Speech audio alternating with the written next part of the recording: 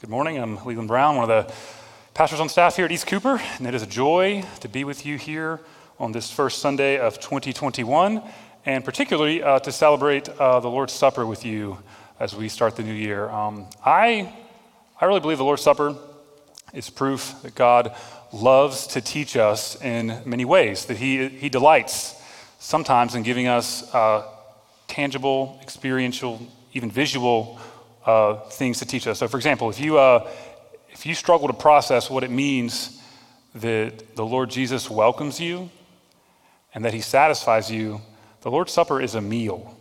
You're meant to experience Jesus welcoming you to eat with Him. You're meant to experience satisfaction in eating the elements.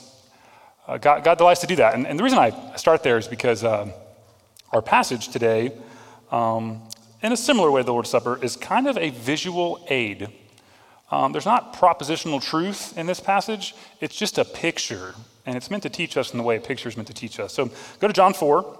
If you're not familiar with the Gospel of John, the scriptures printed in your bulletin will be in John 4, verses 43 to 54. But if you're not familiar with the Gospel of John, he gives 7 signs through his gospel. And these signs are historical miracles that really happened, but they are more than that. They are living pictures of who Jesus is and what it means to love and follow Him. And the picture we get this morning is a picture of faith in Jesus. I think it's something we can learn, experience, and benefit from as we begin the year. Let's read the scriptures and I'll pray.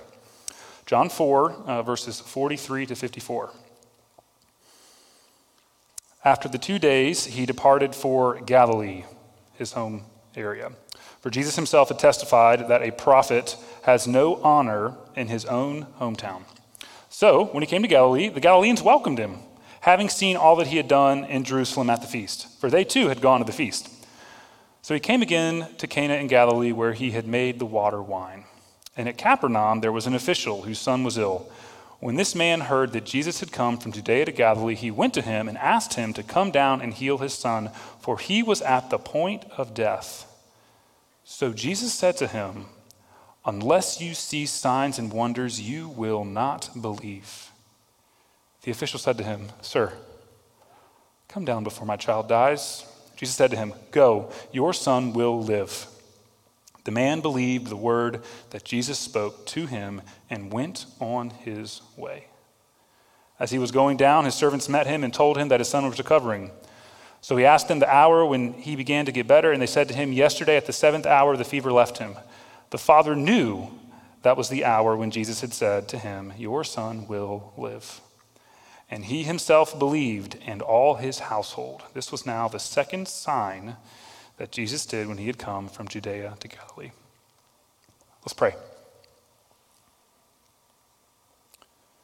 Lord, this morning we just thank you that you build your people up and you appear among them and you minister to them. And we just, right now as we come to this time, Lord, we trust that you're going to meet us here. We trust that you're going to minister to us here, and we just plead for a sense of your presence. I pray, however we've come this morning, wherever we are, that you would build us up as we hear the scriptures. I pray that in Jesus' name, amen. Sometimes it's the smallest things that send you over the edge. For Corrie ten Boom, it was the fleas. She gets to her new home. She feels the sting of that first flea bite. She looks around, she sees fleas everywhere, and she looks at her sister named Betsy, and she says, "Betsy, how are we going to live in such a place?" And the second craziest thing about the story is that it took this long for Corrie ten Boom to break down, because she was at Ravensbrück concentration camp, the infamous camp where the Nazis imprisoned and murdered over 100,000 women. And for the last several months, she and her sister, because they were helping Jews escape from the Nazis and hiding them. They had been arrested. They had been interrogated. Corrie and Betsy were stuffed on this train, one of those infamous trains with no food or water for 2 days on their way to Ravensbrück. They get out. They're made to sleep outside in the winter. They're systematically humiliated on their way in. Somehow they smuggle a Bible in. They walk into the barracks and they realize it's going to be stuffed, packed with people. They're going to be 8 or 9 to a bed. She can smell her bedding and it's making her gag. But it's the fleas. that send her over the edge. The craziest thing about this story, though, is how her sister Betsy responds. By the way, all of this is told in the fantastic book that you should read in 2021 called The Hiding Place. It's by Corrie ten Boom. It recounts all this. But here's how Betsy responds to her sister's cry. She says, "Lord, show us how we can live in this place." And she remembers the quiet time she had that morning from her smuggled in Bible, 1 Thessalonians 5, which she says has the answer, because one of the verses says, "Give thanks in all circumstances." And so Betsy, in the way I assume that only an older sister can do, leads her little sister Corrie in a prayer, thanking God for everything about their barracks, from the crowding to the smell, down to the fleas. Corrie ends by saying, "I was sure my sister was wrong to do that." Wrong. You might think she's crazy. Indeed, on its surface, thanking God for circumstances that would make any of us break down seems a little crazy. The question I'd like to address this morning is that kind of action. Is that craziness or is that faith? And not just the kind of superstar faith reserved for, some people, but the heart, the faith that's at the heart of Christianity is looking at unspeakably horrific circumstances and only seeing bad, and yet hearing a word from God and responding not to what you see, but to what you hear from God. Is that crazy or is that faith? The passage this morning is going to be a picture showing us that indeed is living by faith. Before we get there, we're going to see a picture of where I tend to live more often, where you may tend to live a little more often. It's a picture of living by sight. So look at verse 43 to 44. It's kind of a strange tension. Jesus goes back to his home area, Galilee. It was a section of Israel where Nazareth was, where he was from. And it says here in verse 44, the reason Jesus goes back to Nazareth, or Galilee, is because he has said a prophet has no honor in his own hometown. So evidently he's going there to show that a prophet has no honor in his own hometown. But then when he gets there, in verse 45, he comes to Galilee, and the Galileans welcome him. And so it's like, wait. It kind of looks like they're honoring Jesus. That actually is John's point.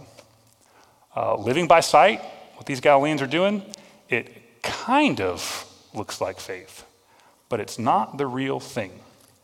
And the reason why, we see in the end of verse 45, it's that the reason they're welcoming Jesus, it's not because they've heard him, it's not because they've had a word, but it's because they saw what he did at the feast. So that refers to the events of John 2 when Jesus comes in and cleanses the temple and turns over the money changers' tables. Evidently, this act showing that he was the Messiah who was entering the temple and bringing about this new age for God's people. And the people in Galilee were excited about this, man. They are ready for change. They are ready for God's Messiah to come overthrow the Romans. Jesus is doing some cool things they're excited about. But that's the only reason they show up. They welcome him. Living by sight demands sight. They wouldn't be here if they weren't seeing Jesus do cool things. They'd be gone. I have a 2.5-year-old son who was in this first service and very well behaved. I was shocked. The Lord is kind. But he does this thing that brings me to the edge sometimes. He will sit in the car and he will very plainly tell me, "Daddy, I want a snack," or something like that. And I, in all my fatherly wisdom, will reassure him, "Son, we're going to be home in 5 minutes. I would love to give you a snack. What do you want?" He'll go, "I want a snack." And he'll just keep yelling it at me. And eventually I'm like, "No snacks for you," Parenting, man, it has been great in 2020. I've apologized to my kids so many times. Anyways, but it's evident to me with him and with all my children, actually, that when they really want something and they don't have it immediately, my words are meaningless to them. I can tell them over and over again, "I'll get you a snack. I'll get you a snack. We're 5 minutes away. We're there." They hear me. They're not stupid. They understand. But until they have it in their hands, doesn't matter how many times I've given them a snack in the past, doesn't matter how many times I've met their needs, until it's in their hands and they're tasting it. Snack! That is at the heart of living by sight.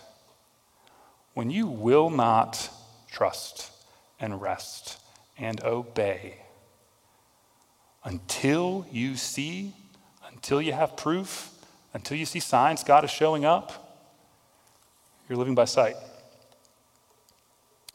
Living by sight kind of looks like faith, but it only shows up when Jesus is doing cool things, and in fact demands that he do cool things before it will obey or stay. You know what's going to happen to these same kinds of people in just a little bit in the Gospel of John? Well, in a few chapters in John 6, Jesus is going to give everybody lunch. He's going to multiply loaves and fishes, give everybody lunch, so he's the new Moses, right? And people are going to start following him around, asking him to keep giving him lunch. And here's where he goes. He says, hey guys, no more lunch for y'all. Instead, eat my flesh and drink my blood. And I'm not going to let you make me this political king that you want. I'm not doing that. And all of them, with the exception of the disciples, walk away. It made a lot of sense to follow Jesus when he was doing cool stuff. It made a lot of sense to follow Jesus when what he was saying makes sense. But the moment he says something that you can't fathom or demands something of you or doesn't meet your needs, you're not in. You're living by sight. You know, the disciples are the ones who stay. And Jesus asks them why they're not leaving, and they say, and Peter says, Lord, to whom shall we go? You have the words of eternal life. Until you and I are so wrecked for Jesus and so wrecked for his words that there's nothing he can do or say to make us walk away, to a degree, we're living by sight. Let me put it this way. Let me get concrete here. If you trust that God's going to provide for your family, and you believe in generous giving, as long as your bank account is padded, you're living by sight. If you are happy to embrace and love a brother or sister in Christ who's different than you, until they disagree with you about race or politics, you're living by sight. If you can't fathom admitting fault in an argument that is primarily someone else's fault, and restoring that, you're living by sight. Because in each of these situations, you have a word from God. God has said to you, he's promised to take care of you and provide for you. He's commanded you, encouraged you to give generously, period. Not when you can see how the next few months are going to be. God's commanded us not just to love fellow Christians, but to love our enemies and pray for those who persecute us. He's commanded those things. He's promised blessing in those things. And so all these behaviors of ours that have characterized this year so much of it is that we are refusing to hear that word. We're just living by what's in front of us, by those visceral reactions we get from life. I just want to clarify for a second. There's nothing inherently evil about sight. You know, God gave us eyes, right? In fact, so much of the scriptures are about God actually showing up in tangible ways. And some of the scriptures reflect on the ways God has shown up and reminds us, like Danny said in the Lord's Supper, to remember what God has done. Sight's a good thing. The problem comes when the foundation for your Christian life, when the heart of your obedience to Jesus is sight. When you can't fathom walking with Jesus into the dark because he promised to be with you. When your faith is pragmatic, practical, primarily sensible, you're living by sight. And church, as we're gathered here on this first Sunday of 2021, kind of this built-in time I think God gives us to look back on a previous year and look forward to the next. I'd like to argue that if there is one thing you and I could learn from the roller coaster that was 2020, is that we are very prone to live by sight. Haven't you been swept up a little bit in all the panic and all the fury and all the worry that has defined this year? I know some of y'all went hunting for toilet paper, right? I did too, okay? Just confession time. I went hunting too. I know many of you could not stop checking election results during that week in November. kept up at night. I'm not saying 2020 hasn't been hard. I'm not saying some of you haven't suffered deeply. But hard things are often very revealing things. And I think this year has revealed so often, so much, we live by sight. If you can admit that, you can take a step towards faith today. Let's see what it looks like. The second part of our story gives us a picture of living by faith. The first thing we see about living by faith is that it begins with coming to Jesus, however you are. Notice we meet this guy from Capernaum. Look at verse 46.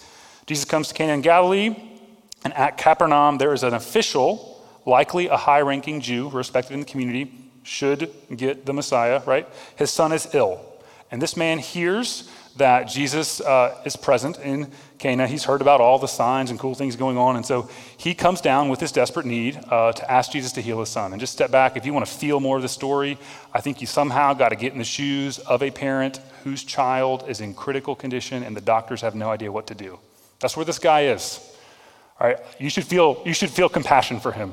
All right, but he gets to Jesus, and Jesus' response to him shows us he doesn't really care about this whole Messiah thing. He doesn't really care about Jesus' person and work. Like, he's just here for his son. Look what Jesus says, verse 48. Jesus said to him, "Unless you see signs and wonders, you will not believe." A couple things about this verse. The you here is plural. So Charleston translation, y'all. Unless y'all see signs and wonders. And the not believe here is a double negative. So translation, like unless y'all see signs and wonders, you'll never believe. Jesus is kind of getting in this guy's face a little bit. He's getting in this community's face. And what he's saying to them is, hey, listen, coming to me because you think I can do cool things for you, that's not faith. And what I'm most concerned about, yes, I am concerned about your dying child. I care about that, yes. But I'm concerned most about you being right with me. About, I'm the Messiah. You should come to me for what I'm doing, for what I'm saying, for my word. And the next thing we see about faith is that faith persists when Jesus rebukes. Look at the man's response. Guys, I'm not going to lie. Me, the dad with critical condition, Jesus says that to me. Am I staying? Right? Are you staying? Look what the man does. He says, "Sir, come down before my child dies." He persists. And I think what he's saying, is, Jesus, you're right about me. You're completely right. I came here for my son. I'm not really about this Messiah thing, but I'm willing to stay. I'm willing to hear this first word you've spoken to me, this really hard word that gets in my face. I'm not going to leave when you rebuke. And then at the very heart of our passage, Jesus gives the guy, I think it's 3 words in the original language. Go, your son will live.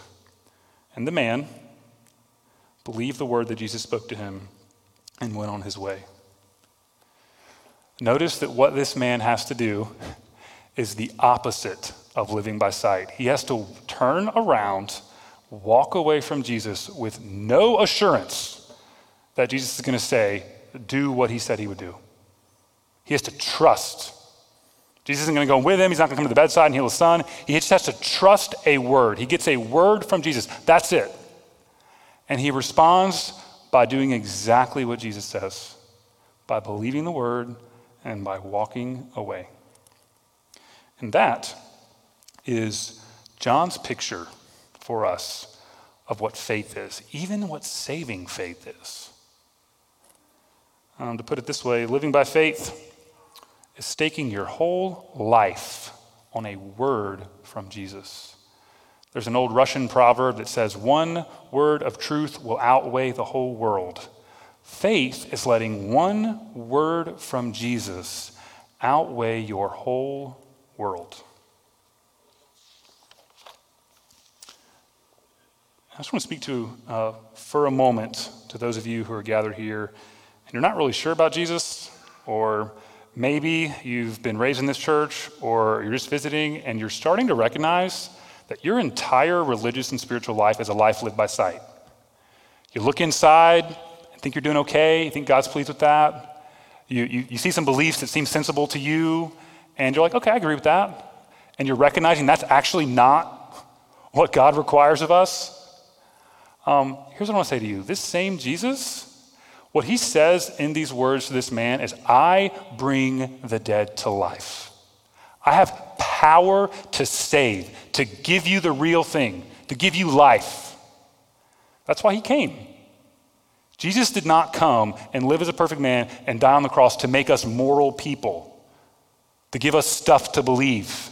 He came to bring the dead to life, and he is willing this morning to do that for you in the middle of your cold, dead religion, in the middle of your doubts. And the requirement to have life is really simple. You take Jesus at his word. When he says something like, whoever believes in me, I will never cast away. You trust that. You rest your life on it. When he rebukes you for the way you've lived, you persist. You stay. Saving faith in Jesus is much more than belief in the right doctrines. Belief in the right doctrines is essential, but faith is much more than that. It's kind of like a trust fall. Now, we don't do trust falls anymore because we do social distancing now, right? But back in the day, when we do team building things, some people, you've done this before, you do trust fall. And what it is someone stands up like on this platform and they turn their back to 5 or 6 people who are their team, and they fall back into their arms. And the whole idea is you don't look back. They catch me or I get a concussion. That's the whole idea. There's some risk involved. There's always risk involved in trust, right? Saving faith is the kind of trust fall that you take with Jesus that has eternal consequences. You know, Buster shares a lot about William Carey's gravestone, which famously says, "A wretched, poor, and helpless worm on thy kind arms I fall." And I think we get and talk about the wretched, poor, and helpless worm part a good bit about our sin. But notice Carey's definition of faith. It's falling into the arms of Jesus. That's what faith is. Trust fall with eternal consequences. One time I was a part of a trust fall that didn't go well. I was a brand new Christian working at a Christian sports camp one summer as a counselor. And we had a group of elementary and middle school kids in our cabin. And one of the things they would do on day I'm not sure what day it was, but during the course of the camp was everybody in the cabin would do a trust fall. And you'd start with the counselors. So I did a trust fall with middle schoolers catching me. It was indeed a test of my faith. Just kidding. The kids do great for the most part. But then we get this one kid, and he was this really sweet, well-behaved kid. Never had an issue with him. But it was clear just from our interactions, he had kind of a tough background. Anyways, he gets on the pole. And he starts letting loose what I have learned is the bloody murder scream. Like there's actually nothing wrong, but it sounds like his fingers are being cut off one by one. Like my kids, the kind of screams that your children only give to your parents, right? Like the who has possessed my child scream. And he just won't stop. And there's nothing we can do.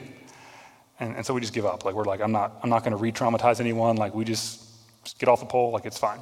And I think for those of us who are believers here, who've trusted Christ, who rest upon him for eternity, I think it's important to recognize that we are so comfortable, perhaps, in placing our eternity in Jesus' hands.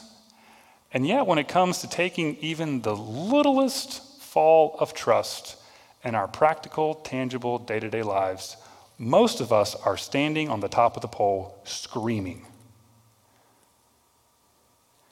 And the Lord Jesus in 2021 is not asking spiritual heroics of us.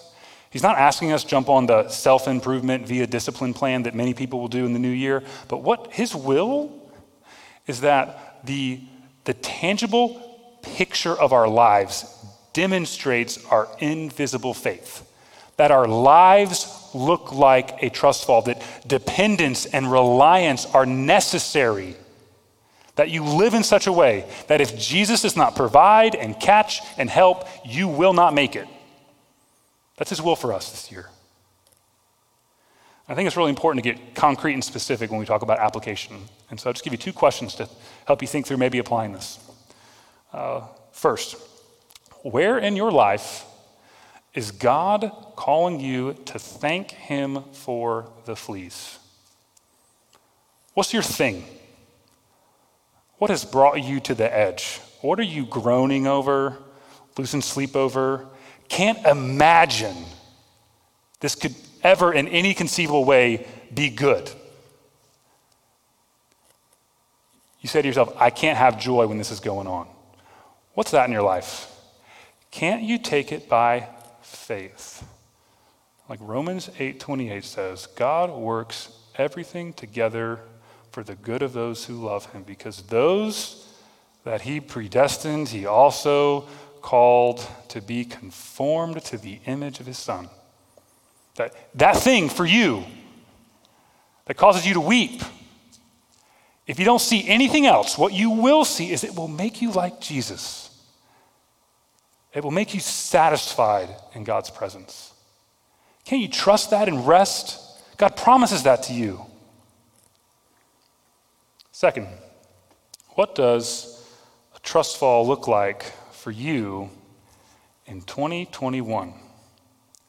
What is a risky step of obedience for you? You know, I had someone walk up to me after the first service and said, Leland, I feel kind of guilty that I don't have any fleas in my life. Life is sweet right now. And again, some of you might be in a great place. The holidays were great. And I would just say, if that's you, think about this one, okay? Where is God calling you to trust him radically, to take a risky step of obedience? The kind where if he does not meet you in it, you're not going to make it.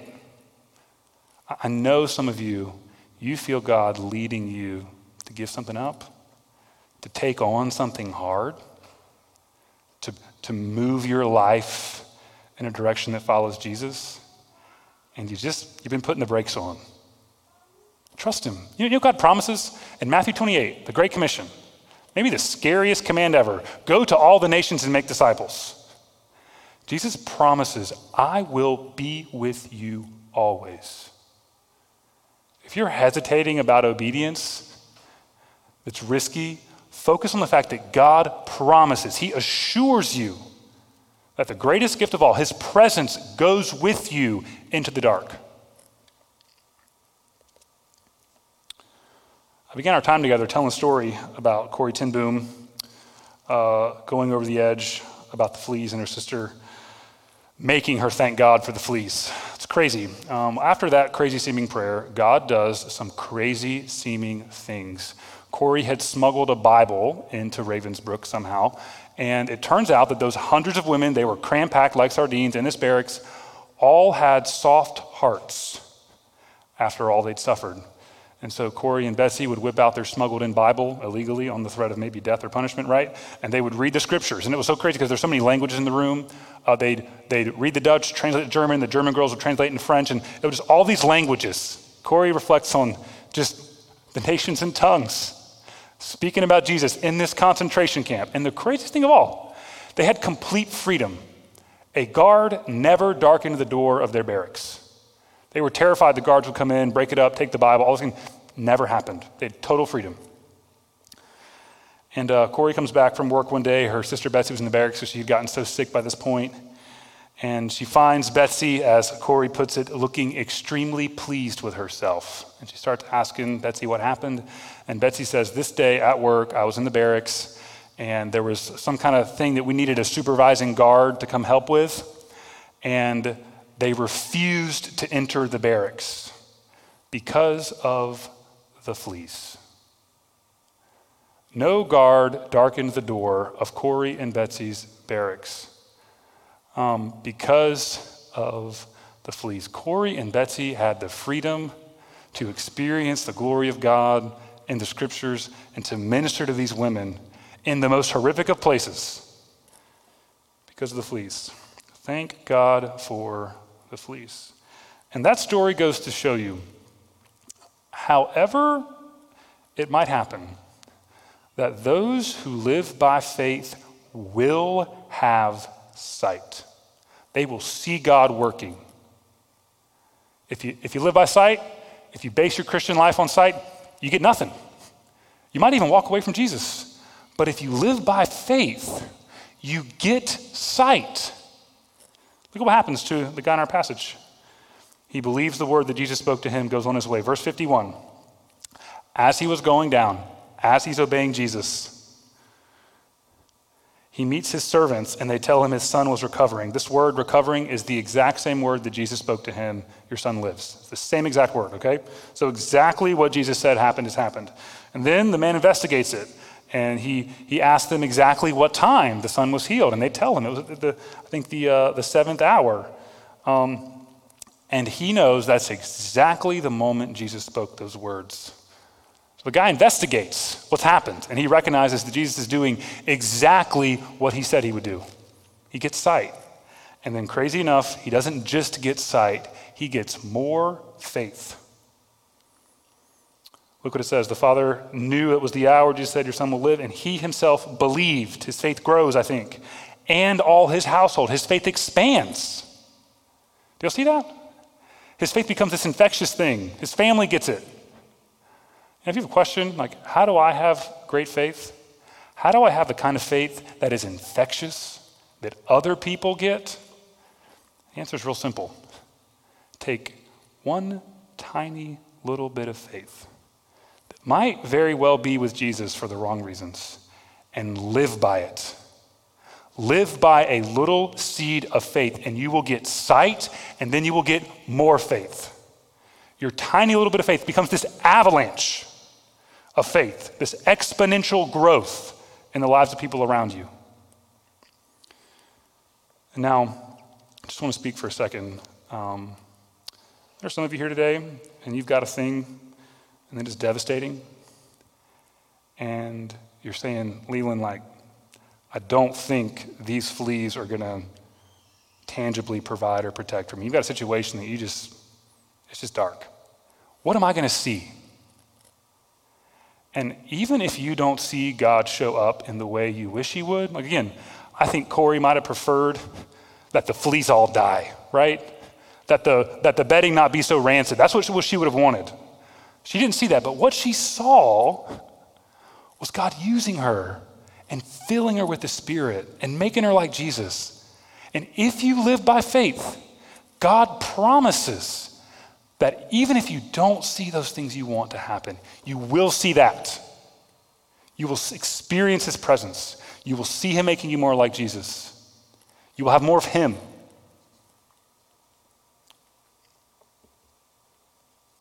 So John's painted us the picture this morning. And this picture has the Lord Jesus, whose invisible word has the power to bring life out of death, and who promises to meet his people if they will live by faith. Church, if you're struggling to live by faith, I think one thing that might be helpful would be to reflect on this past year. In the midst of all of your ups and downs and the roller coaster that has been your life, in the midst of all of your doubts, all of your anxieties, all of your disobedience, hasn't the Lord Jesus been faithful to you? Hasn't he shown up? Have you actually truly been left? Are you truly without right now? No, he's provided. He's met you. Even when you weren't really living by faith. And how much more if you will take him at his word this year and take a step towards resting over that thing that is driving you crazy and towards walking into an unknown area with Jesus, if you will take a step towards that, how much more will he meet you? The same Jesus in this passage, who's been faithful to us in 2020, he will be with us whatever 2021 might hold. And church, if this last year has taught me anything, it has taught me that I have no control over my life. And I have no control over what happens. None of us could have predicted this year. None of us could have predicted sitting in a worship service in masks. It's crazy to think of. We cannot control the future. We have no idea what 2021 holds. It can contain anything. Lord willing, might be a great comeback. Most likely, it'll be a mixed bag. Maybe it's our worst fears. We don't know. We can't know. We can't control it. But there is one thing you can do no matter what this year holds. And that is to live by faith and to walk by faith. And you can see God and experience him show up in your life, whatever this year holds. Church, let's live by faith in 2021. I'll pray.